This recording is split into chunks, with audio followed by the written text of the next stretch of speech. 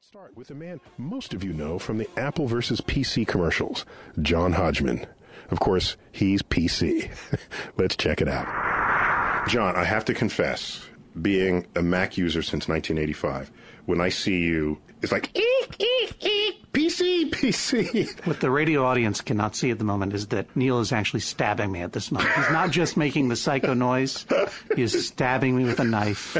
Please send help.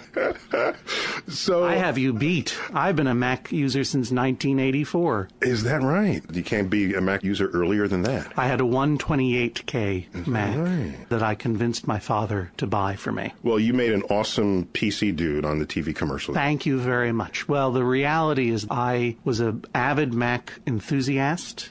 Indeed, I would literally get into bar fights, not fist fights, but fights with words, while drunk in bars. 1994, 1995, when I first moved to New York.